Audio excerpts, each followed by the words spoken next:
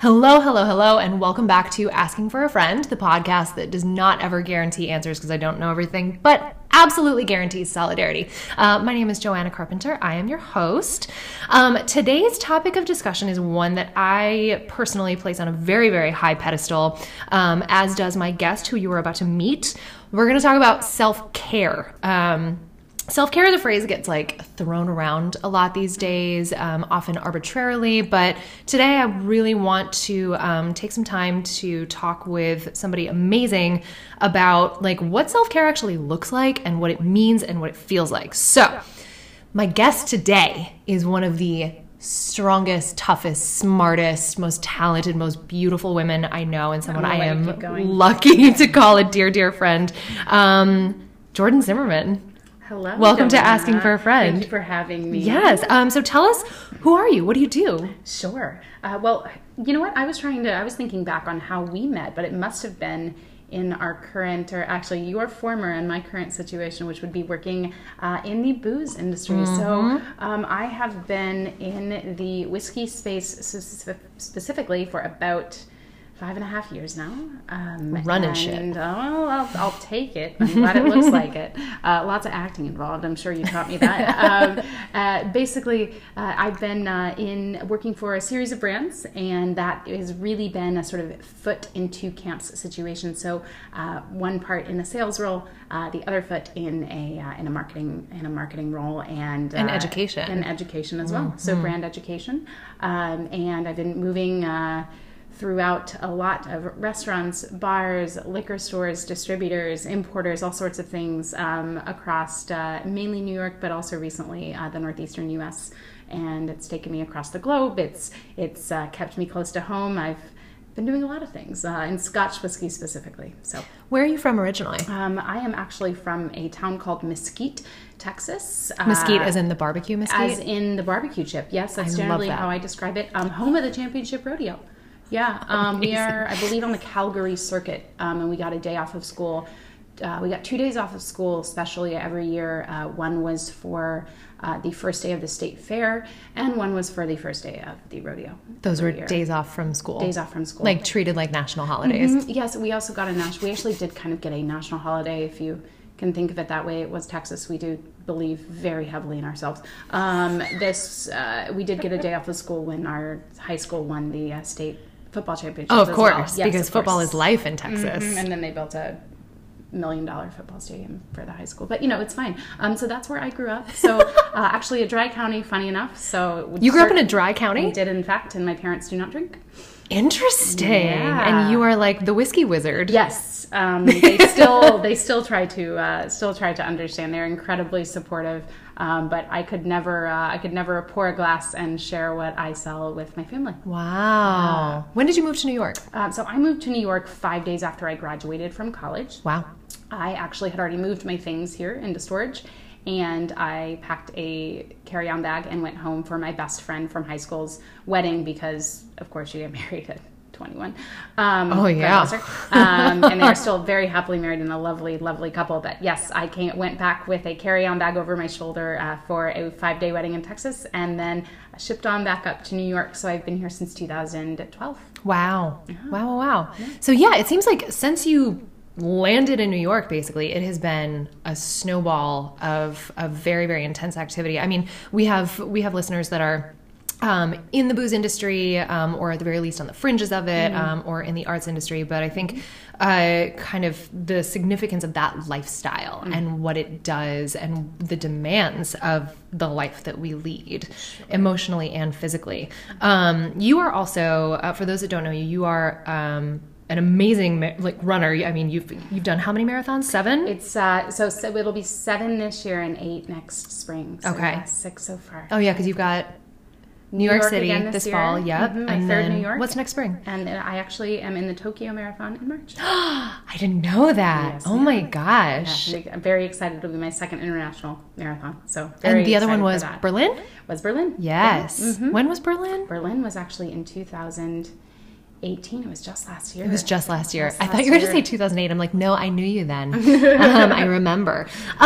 So we talk a lot, you and I personally, talk a lot about the journey to self-care and kind of the individual evolution that comes along with that. I think being women in the bar space, the liquor space, it takes a lot more out of us than people realize, because not only do you have the physical demands of like carrying bottles and running from meeting to meeting and traveling a ton and dealing with all of that, but there's a lot of emotional labor that goes into the jobs that we do. And I think there's a lot of intrinsic expectation for women specifically in roles that, I hate to say this, that people see as traditionally female, to be servants. Absolutely. And I think that in the hospitality industry, we get wrapped up in that, but also strong women like us and a lot of people in the industry are hell-bent on making sure that perhaps their families who don't drink understand that it's a career.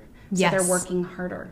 And not a fluke, not a failure. Right. And I think that, that puts us in a situation where we voluntarily make choices that perhaps aren't the healthiest, because we say, if I invest now, it'll pay off later. Yes.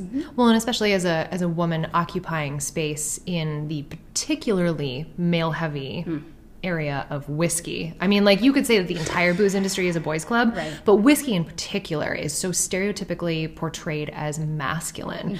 I would kind of love to know when you first started, both inside work and outside of work, I would love to know when you first started really paying attention to the need for self-care.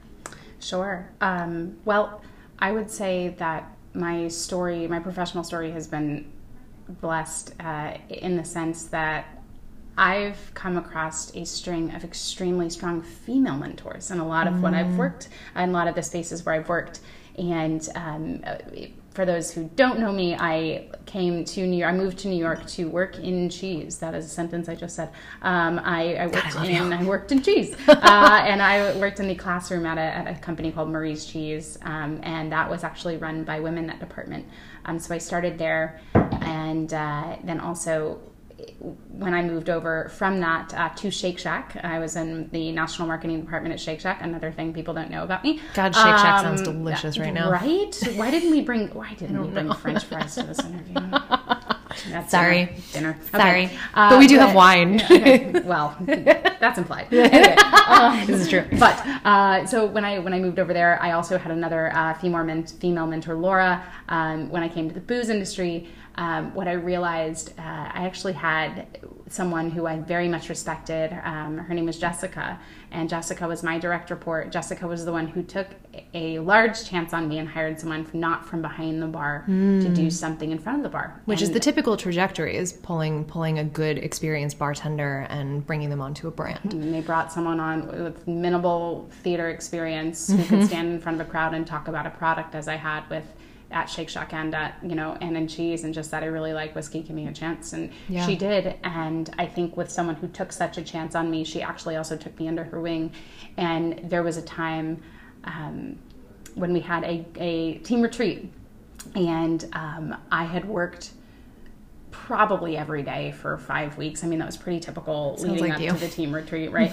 And we got there, and I just remember not wanting to even go to dinner. I couldn't move. I couldn't do anything. And she kind of came in, and she said, it's okay to stay in your room and watch TV tonight. It really is. And I was like, no, I got to go out with the team. I got to make sure I'm there for the team. She's like, this is not about showing up and showing off, And I think that her commitment to just being chill when you need to be chill was really inspiring, in the sense that I saw her do it. I think a lot of self-care, people can say, oh, I read this incredible article about this vegan monk who decided to, travel without shoes 17,000 miles to a cool. But I think the most powerful and palpable triggers, and positive triggers, if you will, are seeing people who do act in a way that is serving themselves. Who walk the walk. Right.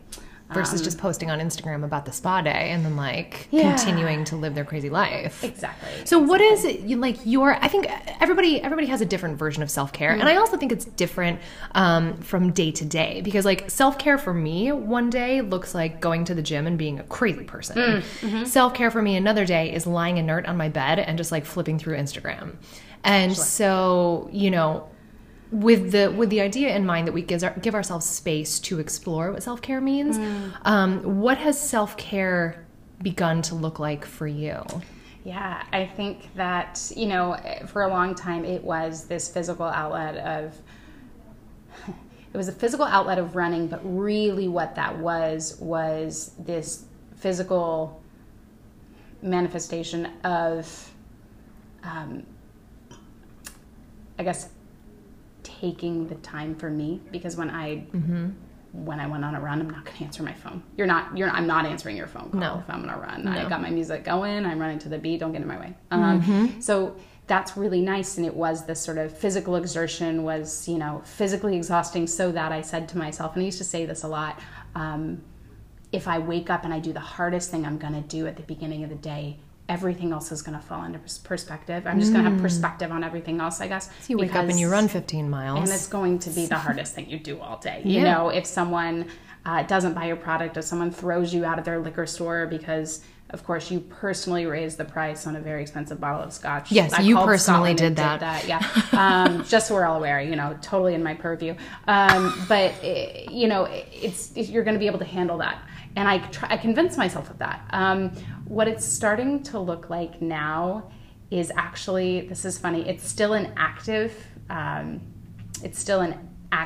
form of care, which you'll ask any of my friends, I don't really know how to do the passive form of care. But the active form of care for me now is allowing myself the mental space to be intellectually curious about something. And what I mean by that is going back to voice lessons. I haven't been to voice lessons since I was, 18 and in high school and dabbling. And, I've made friends like you who are incredible in the arts community. And I've, been sort of immersing myself in that and saying, damn it, I want to go back to voice lessons. I want to go do that. Yeah. And so it was finding the free trial online or asking your friends for an introduction to the voice teacher, whatever it was, to kind of figure out that class. I went to a clay workshop, a pottery workshop the other day. It was, no one's going to be drinking out of that coffee mug anytime soon, but but you did it. I wanted to do it. And it was, in New York, we have an embarrassment of riches,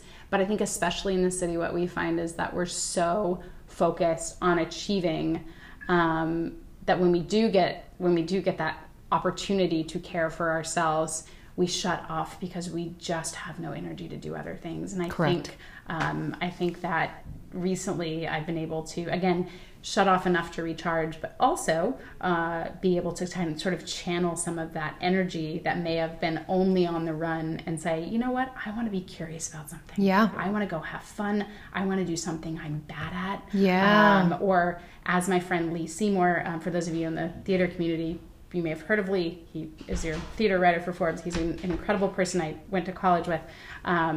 He said this to me once, and he probably doesn't remember saying this, and he said, Jordan, there's a difference between being bad at something and being new to something. And so I think that allowing yourself Lee to Seymour, be very new, wise. be allowing yourself to be new and have some fun and do something that you may not totally be successful at is so un-New York and so on our industry, especially women in our industry, that's been kind of the self-care lately is allowing myself to be a little freer in that This regard. just made me come up with another question. Do you find that an unsung, unspoken element of quality self-care involves a lack of judgment of yourself? Absolutely. Because how often have you been like, I'm really tired, I just want to lay in bed, but I need to go to the gym, I need to go to CrossFit, and you start beating yourself up for these things. I've done it. I guarantee everybody listening has done it. Oh, yeah. But when does self-care become about not judging yourself for what you need in that moment? I think that's interesting. I think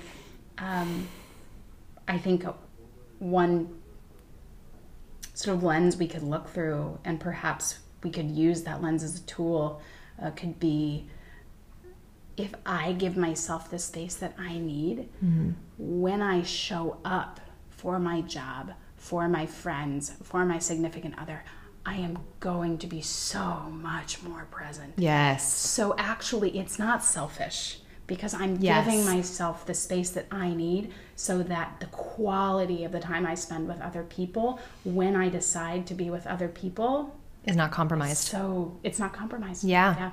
Well, and it's kind of, I think that goes along with what people say about what the wise old sages say about when you decide to be in a relationship with somebody, is that if you are not able to be a whole, complete person by yourself, you cannot truly love that other person. Right. I like the Venn diagram, I guess, visualization of this, right? So we are two complete circles. We come together. We overlap in a beautiful way. If I'm a Pac-Man and I need you to feed me pizza to make me whole, we're not going to work so well. It's not going to work. Not at all. I love that. And I'm basing this question off the fact that you and I have talked often about the obstacles and the barriers to self-love, self-care. Because I also think self-love and self-care are absolutely not binary, and they're absolutely not mutually exclusive. One begets the other in a lot of ways. What have you found to be stumbling blocks to really diving into quality self-care? I'm going to be really nuts and bolts about this one just off the bat and less, I guess, cerebral. And that is that a lot of us who are listening right now, or initial listeners, are living in cities where it's very difficult to live. And that it's hard to think of doing something like having fun in a pottery class, because how the hell are you going to come up with $50 extra to go to that pottery class? When you how pay are you going to do that? $1,200 in rent every month. Right? At least, if you're paying $1,200, you're living with 3 other people. And I think that part of the barrier to self-care is that a lot of us live in spaces where it's very expensive and it's very difficult. And so our MO is go, because if we don't go, how are we going to pay rent? And when you stop going, you're already behind. Yep. Yeah. And I think that that's difficult. And I think that's a difficult mindset to get over. I also think it's, recently, as people will learn, I recently accepted a job outside of New York City, and it's a big decision. And part of the piece that I have about it is that I've finally been honest with myself about how difficult it is to live here for a long time. And that I know I hope, and I really do feel like I know that I'll be able to create more space. But I think that's one of the obstacles, is just that if you don't go, like you said, you're already behind. Big fucking obstacle. Huge. And it's practical. And I actually think that saying that first is bringing me to another thought, which is a lot of times this self-care can be wrapped up in this like sort of voodoo wellness space that's so cerebral, and you have to go to Costa Rica on a yoga retreat, and that sounds lovely, but like at the same time, a lot of us aren't talking about the brass tacks of it, right? Which is it's very difficult to focus on something that feels heady when you don't have the money to have the access to it. So access, I think, is interesting. I also think that I would say, there's money. I think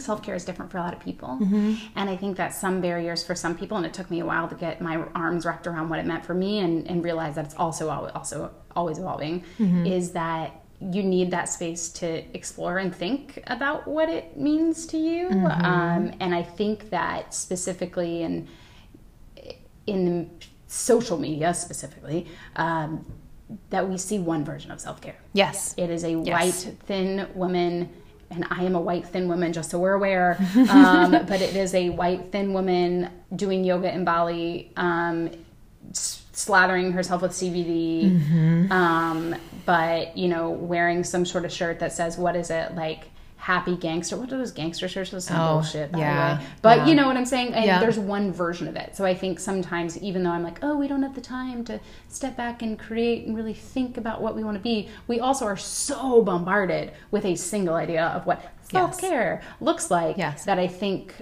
people get wrapped up in that. And if they don't actually want to go to the Asian bathhouse and sit in a sauna in a robe, because actually that is like my worst. Like I can't even imagine something worse than that. I would the hypochondriac in you is like, nope, I can't do it. So I mean, I'm Asian and I never seek those out. It just seems uncomfortable. I would need a lot of wine before I walked into one of those. But and at that point, the wine becomes a self-care. Right? You're like, I'm just gonna sit here and eat food. Exactly. Great. What are we doing? Doritos. Yes. But yeah, I think that's another barrier too. Is it's hard to think about what it would mean to us when we just don't have any We don't have any outside stimuli that's teaching us to think creatively about it. Yeah. So. And at what point do you start turning away from social media for inspiration? Because here's the thing, is like, I think you can curate what you follow, and you can curate the type of content that you interact with, just like you can curate your own content. Sure. At what point does social media become a self-care detriment? At what point does it get in your way? You know, oh gosh, social media is hard, and I think social media fucking sucks, and we're all addicts. Though. I don't care what anybody says. We're all addicts. And for someone like me who's worked for brands for so long, and especially someone as a woman who represents a whiskey brand, like I have to put on this very specific.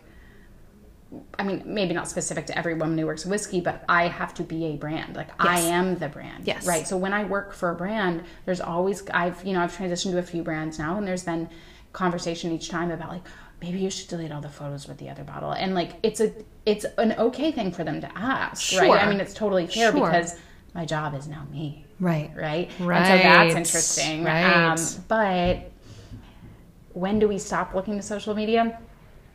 It's hard because when your key performance initiatives, your KPIs, for those of you out there who ever worked for a brand, and those are the check boxes for you to get your bonus, and it also is intertwined with social media, it's difficult not to look at it, and It's difficult not to pay attention to it. Yes. But I would say,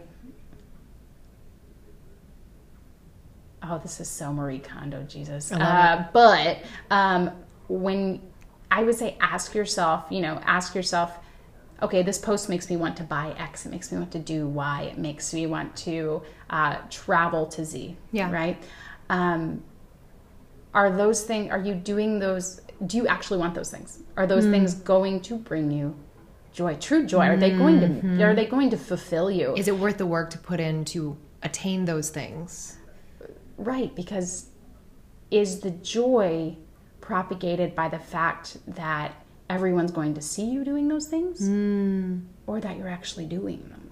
Do you see why I told you guys that she is so smart? Exhibit Stand by me and say A17. Also, pour me more wine. Yes. I'm actually doing it. Okay, great. Girl, well, wine is philosophy. This is it. Wait, tell me again what we're drinking, because you brought this bottle and it's fucking beautiful. Cool. Yeah, it's called 8 Years in the Desert. It's made by a man named Dave Finney. Dave Finney is the winemaker for Orin Swift Wines. And actually, if any of you out there have ever been to like a Marriott through a Hilton, and you've been in their story of my life, and you've been in any of their hotel restaurants, their most expensive by the glass red is probably The Prisoner. A lot of people have heard of The Prisoner red wine. I have seen The Prisoner. He created The Prisoner, and he was bought out, but his contract basically said that for 8 years after he was bought, he could not create a Zinfandel. And so this is his release after his 8 years in the desert, and it is a Zinfandel heavy California red wine blend by him. As I told Joanna earlier, this is absolutely hands down, no holds barred. I call it a snuggle wine. It's the bottle you snuggle with on your couch. This isn't a pairing wine. This isn't wine you drink with dinner. It's wine for dinner. So it is your dinner. It's also your companion, right? It's you, your bottle of wine, and your Netflix, because it ain't going to pair with much, because you're not going to taste anything else. That's where we're at. But what I love about the bottles is you notice the label. He actually is an artist as well, so he's a visual artist, and he either pieces together photographs or scraps of paper, and he actually layers them all together to create the label. Actually, if you feel the label right now, Joanna, you'll see that they're actually pieces of paper. Oh my God, Each they are. The labels are handmade. Oh my God. Yeah. This is beautiful. And I am an old world girl. Like I rarely will go for New World, especially reds. The newest I go is Argentina, maybe if I like Malbec, which is like once a year. Yep. This is delicious. And it's like lush and juicy and like cocoa-y and just cool. So we went on a wine tangent. Yeah, okay, cool. Back to self-care.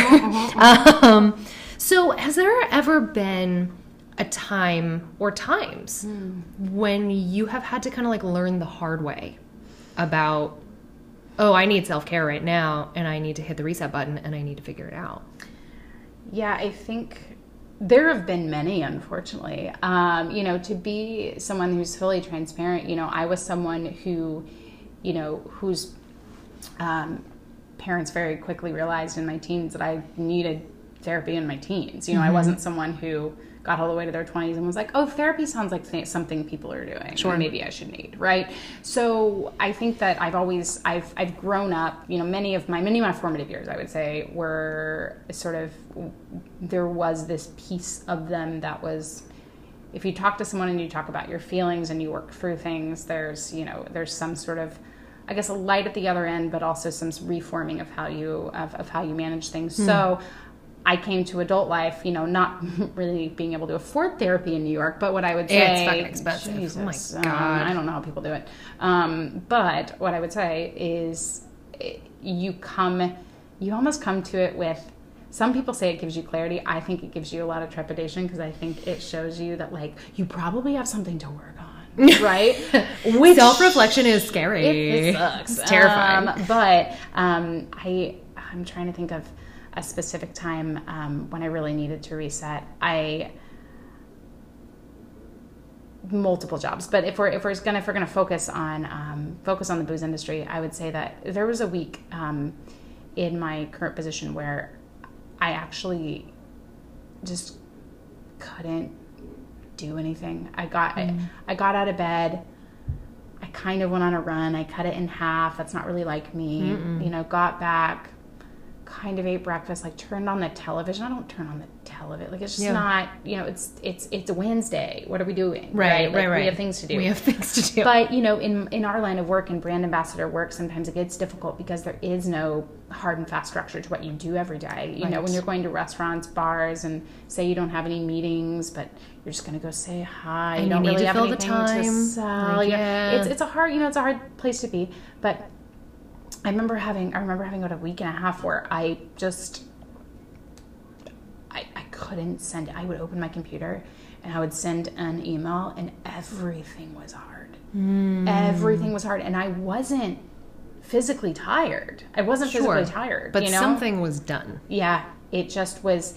And I remember, I think that was actually the exact week. If you haven't read it, I think the New York Times did an article on burnout. Yes. The burnout in the millennial generation, and that was the week it came out. Originally published to BuzzFeed. Yes. Okay. And I think the Times picked it up. Okay. And that was BuzzFeed to the New York Times. The same in my brain at some point. You know what? Sometimes, depending on who's writing. Yeah, right? Yeah, that was an impactful article. It was, and I think for those of us who've ever gone through it are like, holy shit, like, you feel like you get diagnosed. Yeah. It's like going to therapy, like someone diagnosed you. Yeah. It's like the best therapist just tells you exactly what you already know, you know? And I think that it was validating too, because I was really starting to be hard on myself and really starting to blame myself, like, get it, Jordan, you know, excuse me, but get it the fuck together. Like, you have the power to make this different, which of course is probably something I read on Instagram. It's like one of those like horrible inspirational posters that your gym teacher had. Yeah. Like, with like a picture of the sunset. Oh yes, like, always nature photos. But sent from Brooklyn. Jesus. But it was the same week that article came out, and I again felt, like you said, diagnosed, and I was like, oh my God, something's gotta go. Something's gotta be different. I also think there was a time in my job before that where I had a very difficult collection of personal things come together in life. I was running the Chicago Marathon. I was so excited. I had all the travel booked. Of course, I booked it without cancellations or refunds because that's expensive. I'm not doing that. Right. And my grandfather had passed away, and I got a call that his service they scheduled it the day before the Chicago Marathon, and it flipped everything upside down. And I remember I hated myself so much because I was really upset about it fucking with the marathon, to be perfectly fair. Yeah. And I was so mad about that, but I was so mad at myself for being mad about that. Yeah. But I also remember losing it. I lost it in the office when I got the call. I lost it on the subway. I couldn't breathe. I was crying so hard. And it was one of those situations where, like, if I was able to take a step back and kind of contextualize, I would have been angry. I probably would have thrown some things. I probably still would have cried. I couldn't get it together, you know? And I think that there was just so much energy around work. And I'd been working, you know, 6 to 7 days a week, every week, you know, and if I took a day off. 80-hour weeks are normal. Yeah. In this and if I took a day off, like I did a long run and I did my laundry and then went to bed, right. You know, like that's what I did. So what it was is it became very clear that it was the peak of everything just building and these horrible things that were happening in life, and where my family needed my support, and I had friends who would have supported me in this. I couldn't even talk to any of them because it was just so much emotion about everything else kind of building to a head. So I think that there were times, I think, when either I couldn't do anything or I had all of the emotion at once, that I had to take a step back and be like, okay, how am I that emotional about things that could be a little more procedural than I'm making them? I'm literally acting like the world is ending, or basically my emotions are telling me the world is ending. Yes. And why is it so heightened? There's got to be something. Yes. There's got to be something else going on. Yeah. You know? I mean, the burnout thing is real. Like, and you and I have also talked about this, but I have gotten to several points where and like, we are grounded, stable, smart, talented women. Right. And so, but the caveat to that is that I don't think either of us, much like many of the people that we know, have not been raised with the tools that give us the capability to identify when shit goes off the rails until it's already off the rails. Like, how many women do we know that are really good at their job and really smart and really awesome, and you love being around them, and they don't know that they're burned out until it has gone so far into the unhealthy that you then have to do damage control before you can even set foot into going, what does self-care look like for me today? Right. Like, you almost have to take 3 extra steps where you identify that there is an issue, you identify what the issue is, and then you have to rehabilitate the issue before you can be like, I'm gonna have a Netflix day. Right. And that is something that I think is incredibly specific to this industry, because a lot of times we work for people that will run us ragged unapologetically in the name of KPIs, in the name of hitting goals, in the name of closing out Q3 strong, you know, and it's not fair. And I listen to the questions that happen on a day-to-day basis in the booze industry, and it makes me wonder who is going to give us the runway to define boundaries so that when we turn 70 and 80 years old, we are not broken. And I think it's a conversation that's starting to happen more in the industry, which is really great. And there are several brands that are taking the initiative to promote self-care. Right. But I'm wondering, you know, like, how often is it lip service and how often is it the actual integrity behind the concept? Sure. I mean, I think that let's all take brands promoting self-care with a grain of salt, because wellness is an industry. Wellness is 100% a multi-billion-dollar industry. Wellness is an industry, and for a brand to latch on to a wellness movement means that they're going with the curve that is going to make them money and make them popular with people who are going to buy their products. And post it on Instagram. That is a very, very bleak way to look at it, but let's be fair. But it's true. That's very true. That's the era that we live in. I also think that, you know, speaking specifically of women in this industry running ragged, because again, it's not a traditionally women-dominated industry. In whiskey, yeah, sure, but also in wine sales, the stakes are higher for us. You hear about, yes, yeah. So I would say that it's time to. There are more women in power. So let me take a step back. There are more women getting promoted to jobs. It's time for the rest of us who haven't been promoted or who are eventually looking for those promotions to hold them accountable and ask questions. Yes. How did you get there? How did you get there? Can you be my mentor? Yes. If the answer is no from that person, find someone else who says yes. Yes. I don't think there are a lot of women who would say no. I think that they are very focused and very driven people to get where they are, and they've had to put blinders on and really deflect a lot of things coming at them from possibly men and probably a lot of other women too who are jealous. So I think that a lot of times we might see women in power and say, oh, they don't want to talk to me. They can't teach me their ways of self-care. They can't show me how they have a kid and a husband. Because crabs in a barrel, there's only room at the top for so many of us. Right. Yeah. Exactly. And I don't. Which is a fucking lie. Which is a lie. But I also think that we need to remind ourselves that people want to help people. And I think that this is something we forget to tell ourselves. If we want to start to move toward a culture of self-care, especially for women, asking for help is hard. Mm-hmm. But I think truly reminding yourself that if you ask for it, it'll probably be given. Yeah. Is a really interesting way to look at it. I see that in networking. Mm-hmm. There's nothing wrong with asking someone to introduce you to someone. Mm-hmm. And I think that people, it's nepotism, it's terrible. It's just, when you give certain jobs in the government, it's going to be terrible. But, more mine. But I think that I think that we forget that, like, just think about it for you. If you came to me and said, like, Jordan, I really need you to help me build an IKEA shelf. Or Jordan, I need you to help me read lines, read for my next show. I need you to help me come learn how to make, pottery. Please don't ask me that. That would be a terrible ask. But,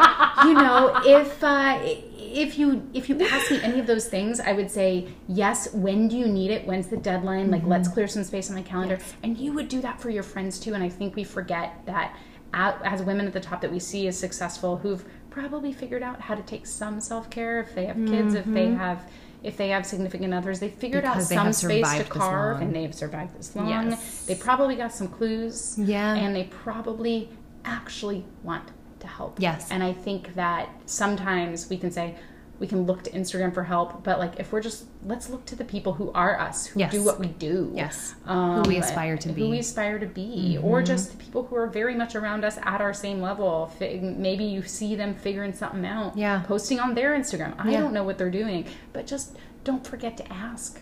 Just ask, because you would say yes. You would say, don't forget that you would say yes. So why would they say no? I love that. Okay, last question. Mm-hmm. What has been a thing or things, it can be a laundry list of things, that you have found to be the most impactful on your version of self-care? Okay.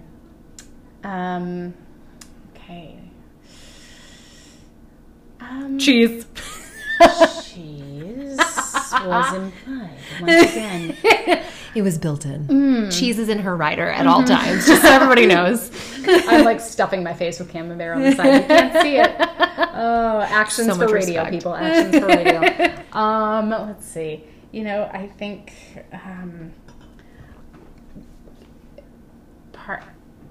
my favorite thing that I've done, and I guess this will just, like, put an all-encompassing period at the end of the sentence, is this industry's hard, and it'll pull the love of it right out of you. This job will pull the love of why you got into wine and spirits right out of you. It'll pull the love of hospitality and restaurants right out of you. And something that I've seen as a light is actually, as I've sort of learned how to create space and ask friends to hang out, and that was also very difficult for me, I've asked them to go back to the scene of the crime, if you will, the thing that made me fall in love with hospitality. So I actually had a friend the other week who I asked to go with me to a community garden and do a garden day. And I fell in love with food through working on a sustainable farm when I went to college at Yale. And it's when people see me and all of my makeup and all of my hair, they're like, she worked on a farm? And I was like, I know, I was about all the jokes. But, going back to that and seeing it again in a different light, not a different time in your life, can kind of re-spark the joy in what you're currently doing. Yes. It can also remind you, as we said earlier, that sometimes you're going to need to take that personal space, because when you go back to the work that you're doing now that you're reminded of why it's important, you're going to be able to put your arms around it and put more of yourself into it in an honest way. Yes. And in a full-bodied way. It even goes back to inviting friends to save up $200 and go to that Michelin-starred restaurant you've never been to. I did that the other day. I'd never been to a restaurant that, people were just, it was a dime a dozen here in New York. We have so many, and we're so lucky. I had never been to one that'd been on my list forever, and I was just like, you know what, I'm going to make a reservation, I'm going to go. Yeah. And I'm going to get a 2-person reservation, I'm going to ask a friend to do it. And it is magical when I think sometimes you can go back to the source of something that feels very treacherous. Of your inspiration. Yeah, of your inspiration. Sometimes your job can be the thing that feels like the opposite of self-care. Yes. And if you can go back to why you've gotten into that industry, because for those of us who are in the hospitality industry, a lot of times we do truly deeply care about what we handle and what we do and what we represent. And in the arts industry as well, we truly deeply care about you know, what we do and why we audition for things and the how we impact fell in those love with things singing. have. Go do something that reminds you of how special that is, and then you'll be reminded of, you know, how creating that space to rediscover that is actually going to make you better in what you do. I have literally nothing to add to that. That was the best answer ever. Jordan Zimmerman, thank you so much. If people want to keep up with you, because you have things happening. If people want to keep up with you, where can they find you? Sure.